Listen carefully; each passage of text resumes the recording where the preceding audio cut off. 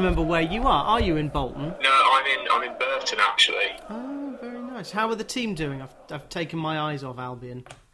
They had a very poor start to the season under Jimmy Floyd Hasselbank, and now he's left, and he's left his assistant. Well, his assistant has taken over, and they've improved a bit. League One in general is a very it's a weird league this season, because you've kind of essentially got a Premier League kind of 03-04 rejects with, you know, Portsmouth, Ipswich, Bolton, Charlton, all sorts, Sheffield Wednesday, Derby, and then you've just got a bunch of teams where, with greatest respect to those teams, they're not quite the same historical calibre as some of the big names. And Burton, I think, are in that second pack, but it's all a bit of a mismatch at the moment. No one's can't really tell who's going up, who's going down. Ipswich looks like they were having a great start to the season, but then they lost at the weekend. So anyone's guess, really. Well, I would love two things. One, for someone to write a book about League One, because Nigel Tassell wrote a book about the Championship called The Hard Yards. To my knowledge, no one has written a book, even though Andy Holt pops up. I was reading Gary Neville's new book, talking about the North West. He used to live in Bolton. Do you know that Gary Neville used to live in Bolton? I did, yes. Yeah. Was this while he was at Man United or afterwards? I don't actually know. I doubt. I think he lives in Chester, where, you know, all of the Edge, the ex-Man United players seem to gravitate towards. But yeah, no, I don't think he's got any particular strong affiliation with Bolton, because Bolton fans, I don't think are particularly fond of him, at least from his playing days. Also now, probably.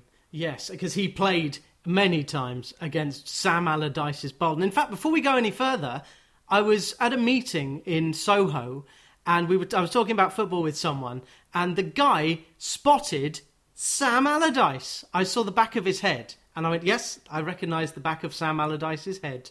I don't know what he was doing there, but he's kind of a man of leisure now, Allardyce. I don't think he's ever officially come out and, you know, announced he's retiring, and I'm sure, I mean, I'd say when Watford next change their manager, but even by their stance, if they were to change their manager again, that would be pretty extraordinary. But I'm sure it's one of those where if the right offer came along, he'd get back involved. I mean, there was some, I think, probably quite unfortunately fanciful talk of getting him back involved at Bolton at some stage. I know he managed the charity team at the club a couple of years ago. He's been back a few times. He's obviously, you know, in terms of kind of where he's still beloved, I think he's still very fondly held in Sunderland and Blackburn. But yeah, Bolton, I think is his number one stomping ground. So he'd be welcome back if ever Ian Evatt leaves us. Oh gosh, how is I know we've got to get on to Match of the Century, but I'm enjoying this too much because we haven't spoken, Matt, since February the 11th 2021. I haven't remember that off the top of my head. You were the 93rd visitor to the Football Library, and you were talking about how you had this idea for a book about the Match of the Century, which is written and it comes out November 3rd, isn't it? Yes, November 3rd, yeah. Congratulations. Thank you very much. So we're going to talk about the tactics and culturally and historically. But yes, Ian Evatt interests me because he was Ian Holloway's captain, I think, at Blackpool. Yes. Yes. Yep. Did very well at Barrow and moved to Bolton, knowing that there wouldn't be that much money, but knowing that he could test himself against some fine managers. So surely Bolton aren't fed up of Ian Evatt now, given that the football's much better than it used to be. Oh, no, I think, you know, in general, again, like I think I touched on earlier, we kind of had a slightly wobbly start to the season. We then went on a really, really strong run. We've now had a couple of disappointing losses in a row. I think in general, the vibes around Evatt are very, very good. Obviously, got promoted out of League Two, which was, as we've seen with many kind of clubs over the years, it's very easy to get relegated from one division into one that you're not that familiar with and think, oh, you know, we're too good for this, we'll bounce straight back out. And then suddenly, 3 or 4 years down the line, you're still there. So to get out of League Two was his, even though we had a budget that put us towards the top end of League Two. We were still under embargo and that kind of thing. So he did a very good job there. I think he's very ambitious personally. So he is not one to sort of try and temper expectations. He's very much of a mindset that last season was we should try and aim to be a top half team. This season it's let's try and get promoted, and that's still we're just outside the playoffs at the moment. So I think in general everyone's very happy. I think it's an ironic twist really. The kind of, you mentioned we're playing very nice football now, and we are. Some of the football is absolutely fantastic. But ironically, the teams that seem to have our number at the moment are the teams that are playing what you might term kind of the classic Bolton way, which we played under Sam Allardyce, when ironically we've kind of become one of the sort of Arsenals of League One, and suddenly you've got the likes of Cheltenham and Forest Green playing the Bolton role, and I think in general Bolton fans are trying very hard not to come across too Scrooge-like and too Arsene Wenger-like, and remember where our cloth was cut under Big Sam. And who's playing the Kevin Davies role? Unfortunately, Kevin Davies' role doesn't really exist under in the Everett framework. I mean, we do have John Daddy Bodvarsson, who is I'm sure a lot of the listeners will know, is the Icelandic striker. He's had quite a few years in English football in the Championship, so he's probably the closest thing we've got to a pure target man, kind of Kevin Davies type figure. But yeah, he's there's only one Kevin Davies. They'll never make another one like him. Yes. Just to ask you a quick quiz question. Who put the ball in the Munich net? That would have been Kevin Davies. After Ricardo Gardner, Ricardo Gardner scored his first goal in about God knows how many years it was, and it happened to be against Bayern Munich in Germany, which is always a nice one to look back on. Can't take that away from him. Chris Flanagan, who is at 442 magazine, wrote the book about Bolton's UEFA Cup journey. European football is a distant dream for Bolton, not even the Anglo-Italian Cup if they bring it back. I think Bolton will be keen to get back into the Championship. How many players in League One are going to the World Cup? What a question that is. I mean, off the top of your head, as someone who watches the league, because there must be 2 or 3 going to like Zimbabwe or whoever.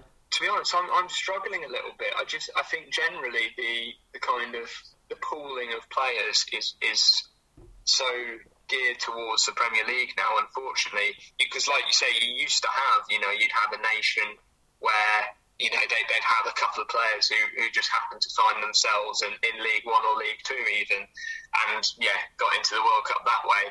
But I think nowadays, the quality of foreign, not even foreign top divisions, but foreign kind of second, third divisions is catching up to England somewhat. So the short answer is I don't know. I mean, Bolton, we have a few players who play quite regularly for Northern Ireland. We've had Josh Sheehan, who's been in the Wales squad a couple of times, although just as he broke in last season, he did his ACL. And he's now just coming back. So unfortunately, I think had he escaped that injury, he would have been on the fringe of the Wales squad, and obviously they're going to the World Cup. So that would have been probably one of the few opportunities in the league. The game that I'm not looking forward to, this is, we're talking on October 18th. There's still, 3 weeks until the break before the World Cup? Not that I care. But players are dropping like flies. Isaac and Diego Jota. There are Reece James is touch and go. Who knows? Calvin Phillips may be the one. We knew this would happen. We knew that the World Cup happening in December would deny several players the chance to play a tournament. Are you, Matt Clough, watching any of the World Cup? I mean, I will be. Yeah, I mean, I think injuries is one of many good points you can put against this World Cup. Not least, the human rights aspects, which are, there's no excusing it. It is farcical that the World Cup is happening where it is, to be perfectly honest. You can't have a global competition in such a closed country. There's lots of restrictions on the media. I can't wait to see Gary Lineker. Well, I'm not, but I can't wait to see Gary Lineker go, oh, what awful The kafala system was awful. Anyway, Alan, Jack Grealish is starting on the left. It's going to be too much of a disconnect, which is why I'm going back all the way to November 25th, 1953. So this was a few months after the Mortensen Cup final, when Stan Mortensen scored 3 times at Wembley. And then he had a nightmare because it was England 3, Hungary 6. Fun fact, 4 Blackpool players played for England that day. Matt Clough, you've written a book about this game. Can you name them? I can. So you've got Harry Johnson, who was the centre half. You've got Stan Mortensen, who was the centre forward, who you've already mentioned there. And then you had, of course, Stanley Matthews on the wing. And then you've got Ernie Taylor, of course, who was the inside forward, one of the 2 inside forwards. Playing number 8. And they came up against a Hungary team with 7 Kispest-Onved players. I'm not going to ask you to name them. But this game is well known culturally, tactically. It featured in Jonathan Wilson's Inverting the Pyramid. Before we talk about the game, your sources for this game, because the match was screened. I watched it on YouTube. It's all there and the highlights are there with Ken Wolstenholme's commentary. But where did you source the material? Because you weren't alive, your parents probably weren't alive in 1953. This is slipping into ancient football history. Yeah, no, it's a really good question. Like you say, it's one of the sort of the few games from the early 50s that you can watch in its entirety. Anyone listening, I'm assuming, has an interest in it, so it is available on YouTube, like you say. I mean, there have been some fantastic writers kind of who've looked at the match in a certain way, as you mentioned. So Jonathan Wilson is obviously the godfather of, I guess, football history writing. There's a few other claimants to that crown, but I think certainly from the tactical perspective and, like say, Inverting the Pyramid, he also did a fantastic book on Hungarian football history in general. One of the focuses of that is the impact kind of the Holocaust on Hungarian football, that kind of thing. So there have been a few writers who've tackled it. Obviously, going further back, you've got writers like Bob Ferrier who was a newspaper columnist, but he also wrote a book with Walter Winterbottom, who was the England manager, and Billy Wright as well. One thing I was hoping to achieve with the book was to give people a real sense of why the match mattered. It's not a 250-page match report. It's sort of, I guess, I don't know the exact specifics, something like 180 pages of the build-up, of the context, of effectively why it mattered. So, newspaper footage, histories of Hungary, histories of England, that was all in play, really. I'd like to think it's more of a kind of social history of the match, political history of the match as much as the sporting one. Thank you for that. I haven't managed to get the great Paul Hayward into the football library, but I imagine when this goes out at the beginning of November, we will have heard a lot from Paul, because he's just written a book called England Football, which it's not a good title. England Football. This is the biography of the England team for their entire history, isn't Absolutely right. And one of the games that it'll pivot on is probably USA 1, England 0 in the 1950 Brazil World Cup, but also this game 3 years later. So I am fascinated from you to see whether what happened in 1953 has any relation to the defeat, the arrogance, the hubris of the World Cup in 1950. Yeah, absolutely. Firstly, I think just touching on the book you mentioned there by Paul Hayward, that is I can't wait to read that, because that is a serious undertaking. There is a lot of history to cram in there. But like you say, I think that those 2 matches, so the one I focus on here and the 1950 debacle against the US, they're 2 of the pivotal matches in England's history. I think if you want to understand so much about the England team, where they are today, the sort of psychological baggage that comes with watching England, playing for England, managing England, you have to know about these 2 matches. Just for a bit of context, the 1950 World Cup was the first World Cup England played in. Before that, the World Cup had obviously been going since 1930 and had several editions before the Second World War.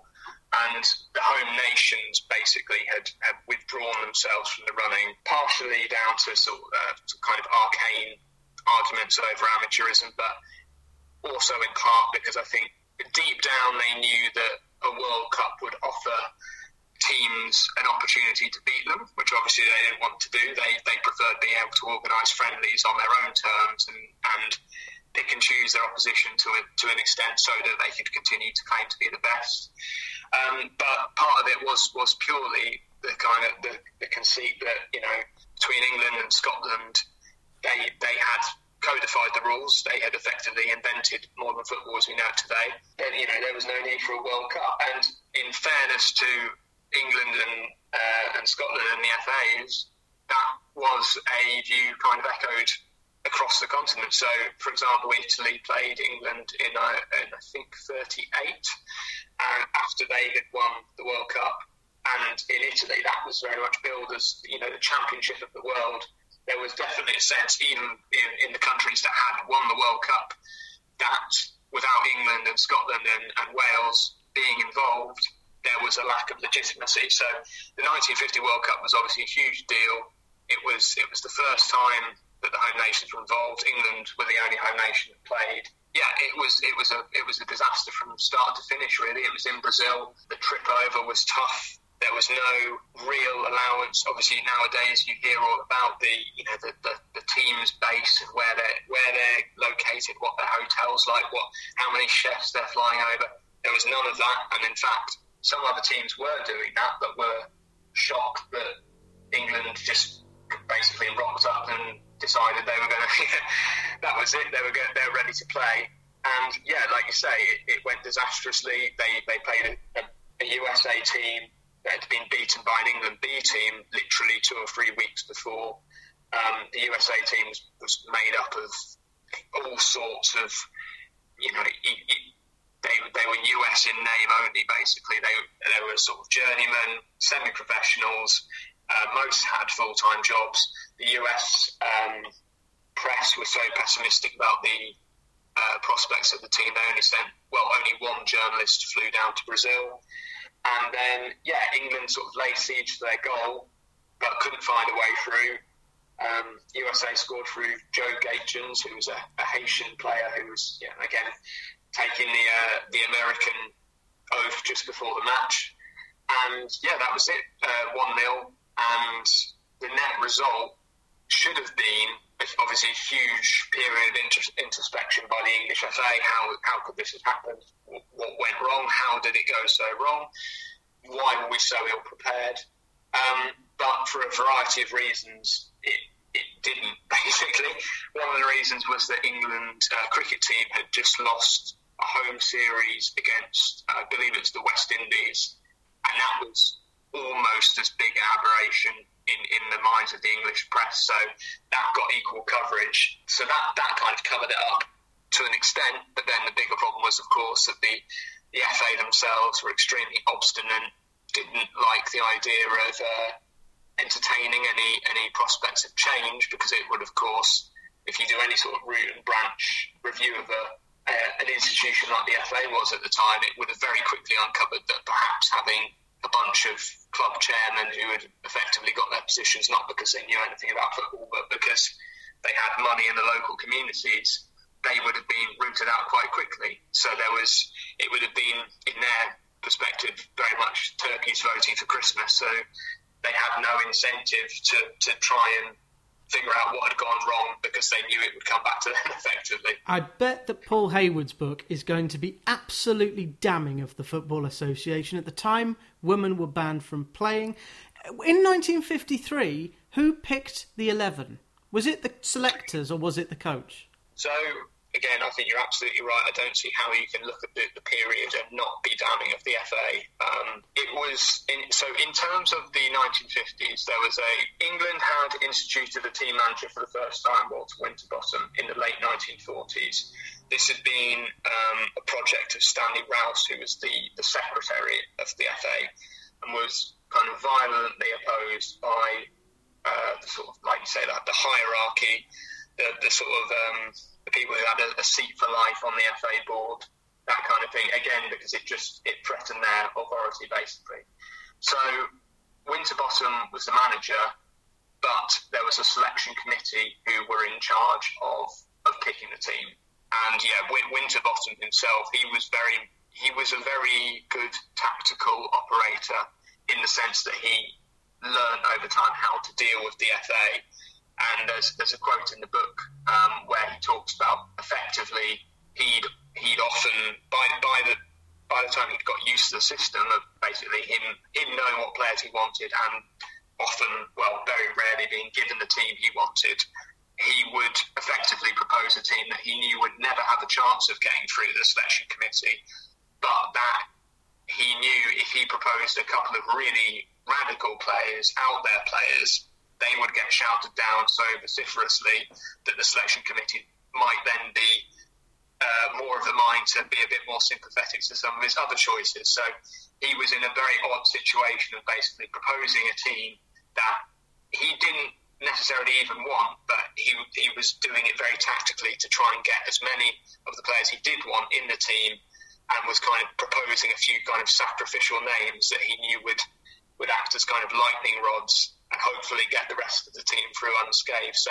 it's clearly a very flawed system. And to make matters worse, when the team went to Brazil for the 1950 World Cup, they only took one selector, and so he was the man in charge of the squad and the team, which was, looking back, it is mind-boggling. But then you have to remember that Walter Winterbottom had only been in position for a couple of years, and he hadn't really had a chance to stamp his authority. And in fact, when Alf Ramsey took over as England manager, it was on the condition that the selection committee was, in effect, abolished.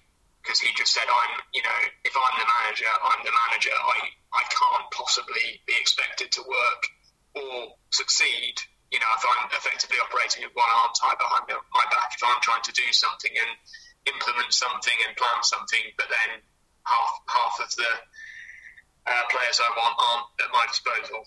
It's interesting because some would say Gareth Southgate operates with one hand tied behind his back, but we'll try and squeeze that in at the end. Just to summarise some of these England players, the big ones, Billy Wright, the captain, and Stan Matthews and Stan Mortensen. Someone like Jackie Sewell, who played inside left, or George Robb, outside left. Did you learn a lot about the less heralded England players? I did, yeah. I mean, you mentioned before, obviously, there's a very Blackpool-heavy contingent, and that was very much the selection committee finally looking at the Hungarian team, thinking, they've got a lot of on-bed and MTK players.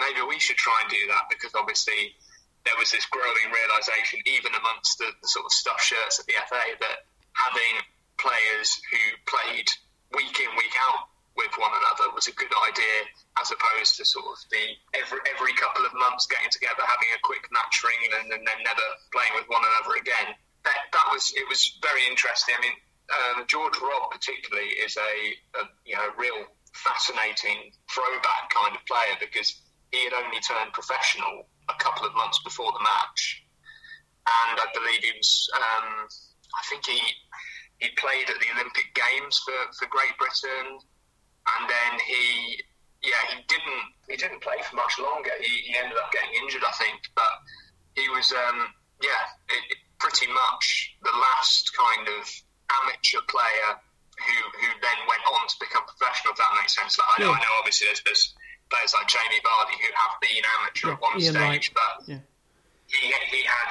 an amateur status, and I think it was only when he was playing for Spurs as an amateur while being I think he was a school teacher, but then it transpired that a couple of clubs were looking at him, so Spurs said, look, we really need you to sign professionally here, otherwise someone's going to poach you. That's wicked. And he would have played with Alf Ramsey, of whom more later. Hungary. Why did Grotskis, the goalkeeper, come off 12 minutes from time? So Grotskis is a fascinating character. So he came off just before the end because he'd injured his arm trying to save Alf Ramsey's penalty, which was the third goal of England's three. But obviously, in those days, substitutions were very unusual. There was normally a rule where you could substitute your goalkeeper, and that was about it. And even in England, that rule wasn't in place. So in 1953, so it was a bit of a kind of concession to the continental game that they were even allowed to make that substitution. That's Grosix he's a fascinating character. He attempted to defect from Hungary, as several of the players did when during the late 40s, as the communist Rákosi government came to power, and effectively got caught. He went to trial, but it was never kind of put in prison or anything like that. But he was under house arrest. He was basically under surveillance 24/7. The team by 1953 was travelling with a group of secret police agents because the fear was so great that the team would travel to a place like England or France or anywhere like that and would basically just run off and like what happens in the Olympics, they defect. Exactly. But to make matters worse, so Grosix is being monitored by the secret police. He is under a house arrest. He does know that his name has got a black mark against it because he did try to defect. But to make matters worse, he is an enormous hypochondriac. So it's a kind of worst of both worlds. So, for example, he used to train wearing a red cap or beret because he was absolutely convinced it warded off like brain tumours. So he was, of all the people in the Hungarian team to be under intense scrutiny from the secret police, he was probably the worst suited for it. Yeah. But he came out of it okay. He lived a good long life, and it's one of the sort of, I think there's a group of there's Vladimir Bera who played for Yugoslavia. There's obviously Lev Yashin, and then there's Grosix, and I think you can make a case for all three of them being arguably the greatest generation or era of goalkeepers ever, really, because they really redefined the position. If you go actually watch the match on YouTube, you can see Gil Merrick, who is the England goalkeeper and was a very good goalkeeper, had a very I think unfortunate and quite sort of England career where he was very much made a scapegoat by the press on several occasions.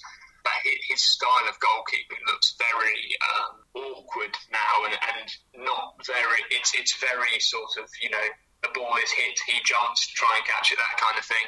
And that's not to denigrate him. That's just very much the style of goalkeeping at the time. Whereas Grosix is a real athlete, and you can see he's got that flexibility. He's got that sort of natural kind of cat-like movement to him. So it's just one of the very interesting comparisons between the two sets of players. Thank you for that. The tactics of the game are well known. Hungary used Kidakuti as a withdrawn number 9, and the inside forward Kokic and Puskás were all over the pitch. The diagram in Inverting the Pyramid shows Cibor, the Hungarian outside left, effectively going everywhere, like a kind of Johan Cruyff figure. And this was Šebeš, the coach, who outfoxed Walter Winterbottom.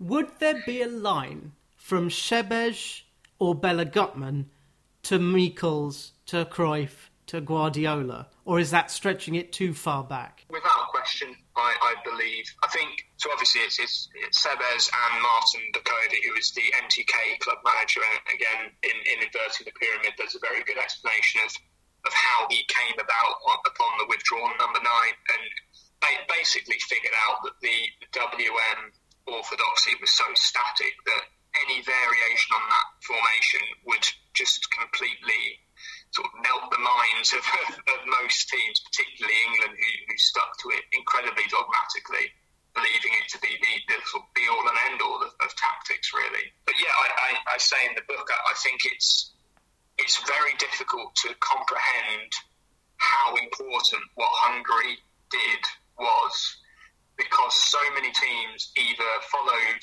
the English example or had, like Italy, had adapted it somewhat, but then had almost fallen into the same trap of thinking, right, we've got our variation here and it's perfect, so we're not going to change it. And for teams in the 1950s, tactics weren't nowadays we have a lot of talk about tactics, and it's widely acknowledged that you can send out 11 players who are better than the 11 other players, but if the tactics are wrong, you more than likely will lose, and that's an accepted part of the game. In the 1950s, that concept just did not exist at all.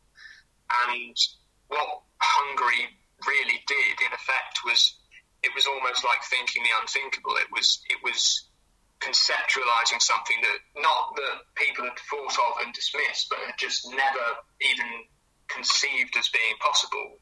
The English idea was, tactics, it doesn't matter. The WM is the WM, and that's the way teams play. Forget about it. It's all about, can Stanley Matthews beat Mihaly Lantos? Or, can Alf Ramsey stop Zoltan Sebor? The idea of using tactics as a offensive weapon just didn't exist.